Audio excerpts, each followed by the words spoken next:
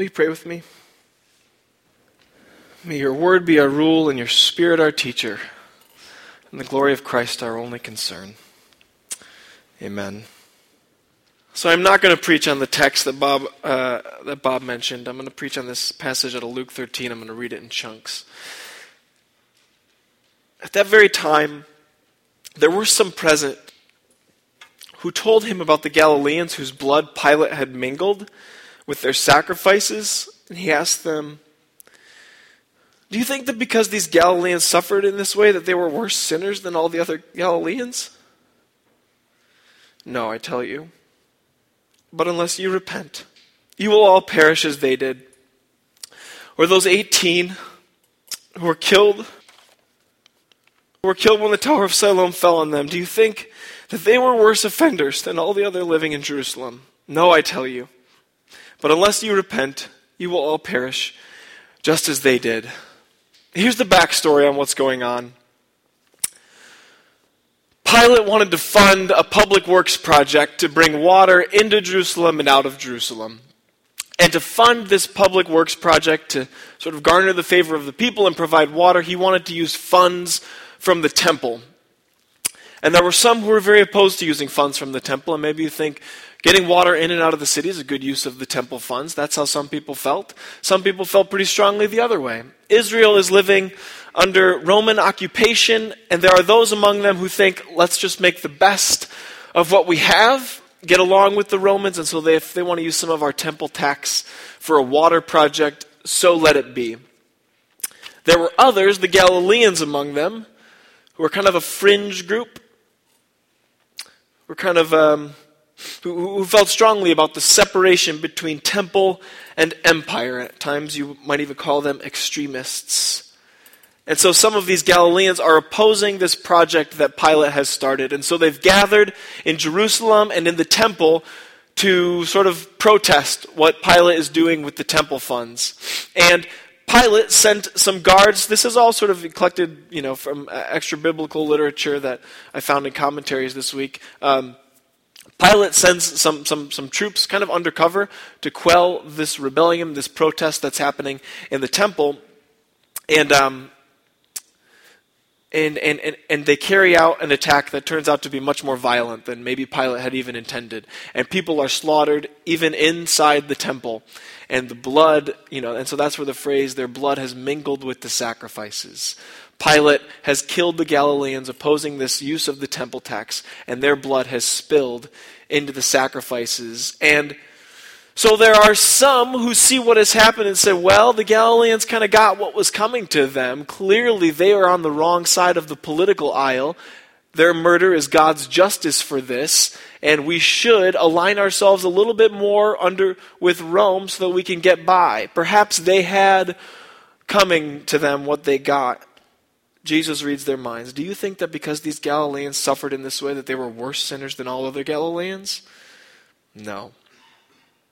And then Jesus says, what about the 18 who died recently in the Tower of Siloam? It is quite possible that the 18 who died in the Tower of Siloam were working on the very building project that Jesus was referring to, that Pilate had begun this building project for water, and that there were some Jews among them who said, listen, it's fine, we'll work on this project. It's good work, it'll bring water to the city, whatever, we'll work on it. A tower apparently collapsed, fell, killing 18 of them. And so some among them say, well, no, see, the tower fell on those 18 and killed them.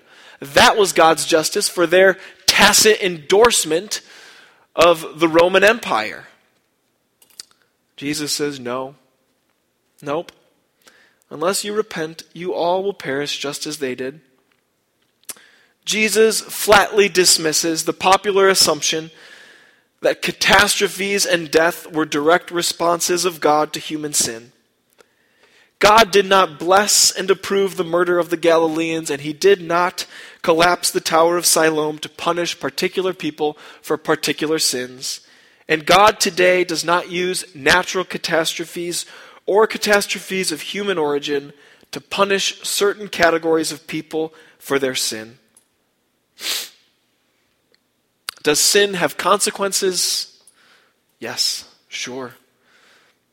If you treat the climate terribly, we are discovering, it will have consequences. If you disinvest from communities and cut them off from resources, it will have consequences. If you sow seeds of hatred, you will reap violence.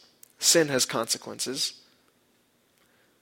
Does God use catastrophe? Does God use the tough, terrible things? Sure. When I lost control of a van when I was 16, I'd just gotten my license, and I splintered the sign of the post of a wooden post of a stop sign with the side of my Dodge Caravan, and saw my little life flash before my eyes. Did God use that event? Sure. Yes. I learned from it. But did God lock my brakes up to teach me something? Or to punish me? No. But Jesus isn't primarily concerned with articulating a doctrine of God's will for these people. He's not particularly concerned with making sure they understand how this all works. He seems particularly interested in their repentance. Jesus' primary concern isn't helping them understand the doctrine of God's will. He tells them to repent because their view of the world as a constant report of God's judgment has them asking the wrong questions.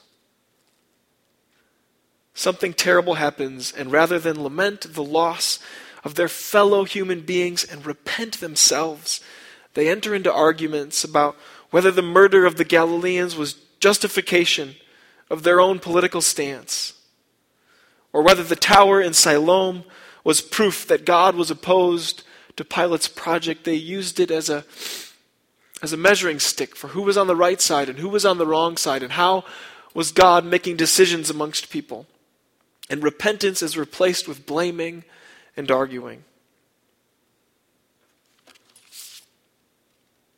Picking back up. Then he told this parable. A man had planted a fig tree in his vineyard, and he came looking for fruit on it and found none. So he said to the gardener, "See here, for 3 years I've come looking for fruit on this fig tree, and still I find none. Cut it down. Why should it be wasting the soil?" He replied, "Sir, let it alone for 1 more year, until I dig around it and put manure on it. If it bears fruit next year, well and good. But if not, you can cut it down." So, a fig tree, clearly representing Israel or people, doesn't produce fruit, and therefore it's under threat of being cut down. This is a little tricky. Right after Jesus has said that these terrible things that have happened are not a result of sin, he seems to be saying, he tells a story where the punchline is basically a terrible thing might happen to you if you do not produce fruit. So that's kind of a problem. The fig tree in the Old and New Testaments is representative of God's people, Israel, the church. Jesus is saying something to the effect of, you continue to try to produce and establish the wrong fruit. You continue to try and craft an earthly kingdom based on power and judgment and control. There is still time. Seek the kingdom of God. And I'll swing back to this story in the conclusion. Now, he was teaching in one of the synagogues in the Sabbath, and just then appeared a woman with a spirit that had crippled her for 18 years, and she was bent over and was quite unable to stand up straight. And when Jesus saw her, he called her over and said, "Woman, you are set free from your ailment." When he laid his hand on her, immediately she stood up straight and began praising God. But the leader of the synagogue, indignant because Jesus had cured on the Sabbath, kept saying to the crowd, "There are 6 days on which work ought to be done. Come on those days and be cured, and not on the Sabbath day." But the Lord answered him and said, "You hypocrites, does not each of you on the Sabbath untie his ox or his donkey from the manger and lead it away to give water? Ought not this woman, a daughter of Abraham, whom Satan bound for 18 long years, be set free from the bondage on the Sabbath day?" When he said this, all his opponents were put to shame, and the entire crowd was rejoicing at all the wonderful things he was doing. A woman enters the synagogue, bent. She has an ailment which draws suspicion. She has had it for 18 years, and for 18 years she has walked to the synagogue, and people have asked her what she did. In the same way that Job's friends corner him and ask him, "What did you do, Job? Fess up." This woman has racked her brain, trying to sort out where she misstepped, what sin she has committed that resulted in this deformity, what calamitous indiscretion caused this calamity. What did I do wrong? What did she do wrong? The onlookers ask. Jesus doesn't even consider any of these questions. Not of her and not of you. Jesus sees a human, a daughter of Abraham, he says, an endearing phrase. Jesus sees family. The leader of the synagogue wonders whether she is defiling the sacred space that he is tasked with keeping. He knows that it is Sabbath, and he knows the rules of the Sabbath, and they run through his head. Which ones might potentially be broken? What should I do? Should I say something? Should I stop Jesus from calling her? Would God want me to preserve the holiness of his house by stopping Jesus from breaking Sabbath laws? Jesus calls the woman over and lays a hand gently on her and says, "Be loosed." And she stands upright and shouts, "Hosanna." And I have had the pleasure of hearing a Palestinian woman upright, bright and booming, loud and full of heart. And the Sabbath has been broken. Sin. And in the synagogue, no less, the insolence, the lack of respect, the shame on my head, thinks the synagogue's master. The synagogue master turns to the others who have gathered at the side of the synagogue, those with limps and leprosy and blindness and illness who are standing on the edge of the church, wondering if they might come in, wondering if Jesus might call them next, hoping that they also might be healed. You can see them standing so hopefully. The master of the synagogue doesn't address Jesus. He avoids Jesus. He confers with the men standing behind him who have his back, and he turns to the poor and the broken and the ugly who have gathered on the side of the synagogue, and he says callously, "Come on a weekday." No. Jesus steps forward and turns his head. "You hypocrites! You will loose a donkey and an ox, but you will not loose this daughter of Abraham, your sister." The synagogue master is put to shame, and the poor on the side watching pump their fists. They have their champion. Jean Vanier is a French Catholic philosopher who was on the On Being podcast a couple weeks ago. He spent much of his life creating a community called L'Arche, which is a home and now a network of homes for people with severe disabilities. And I would encourage you to listen to the whole podcast. It's incredibly lovely. But he told the story of someone visiting L'Arche, and a woman had lived there for 30 years, and she, he said, severely handicapped and could walk a few steps, couldn't really feed herself, was nonverbal, incontinent. And after 30 years, she was going blind, and had lost her sight. And a woman visiting the community had this reaction: what is the point of keeping her alive?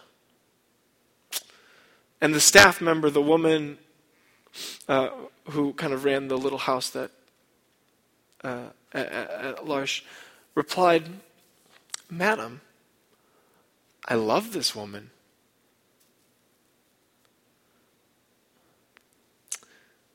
She asked the wrong question. And so do the crowds. So does the master in the synagogue. Ask who's right, who's wrong. Jesus would have us ask, how can I love this person? How can I love this person?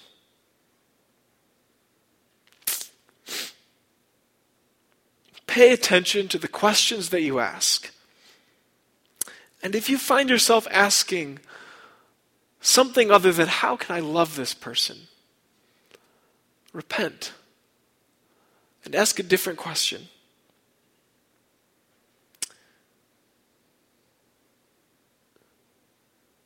I had that question on my mind yesterday when I was leaving Barnes & Noble, and there was a guy selling Streetwise, and he was in a wheelchair, and I had bought a Streetwise on the way in, and he was like unable to move his arms, and so I put money in his like his fanny pack or whatever he was wearing, and took a Streetwise, and then on the way out we were saying goodbye, and Maya was my daughter Maya was waving at him, and we said goodbye, and we were walking, and Maya kind of just kept waving, and I had this question on my mind, how can I love this person? And so I said to Maya, I was like, I asked Maya, do you want to give him a hug? And she looked at me, yes. And so I carried her over, and it was just this beautiful exchange. And he said, we talked for a little bit, and he said, "Man, that just made my day," and it made mine too. And it was just a beautiful example of if that question is on our mind, if that's the question we're walking with, rather than all of the other questions that are so easy to ask. If we're asking that question, then I think we're capable of creating those beautiful thin spaces where God's love for people is so clear and so obvious. Perhaps God is not just the farmer, frustrated that the fig tree won't bear fruit. Perhaps God is also the groundskeeper, who is determined to give us a bit more time, who has said, let me give this child another chance.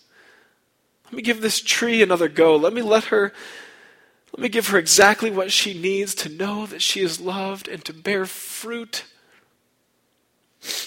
Jesus calls the bent woman over, and the synagogue objects, but Jesus responds, but sir, I love this woman, and it's my synagogue, and you exist to love her too. And I will buy you a little more time so that you might repent and bear fruit. Let's pray. Oh, we grieve with you over the loss of life this week, the loss of life in our own city, the loss of life in Christ Church. And we pray that we would follow you to the cross, and that we would ask, how might we love people this week? Help us to repent and turn, to love one another well. In the name of the Father, and the Son, and the Holy Spirit. Amen.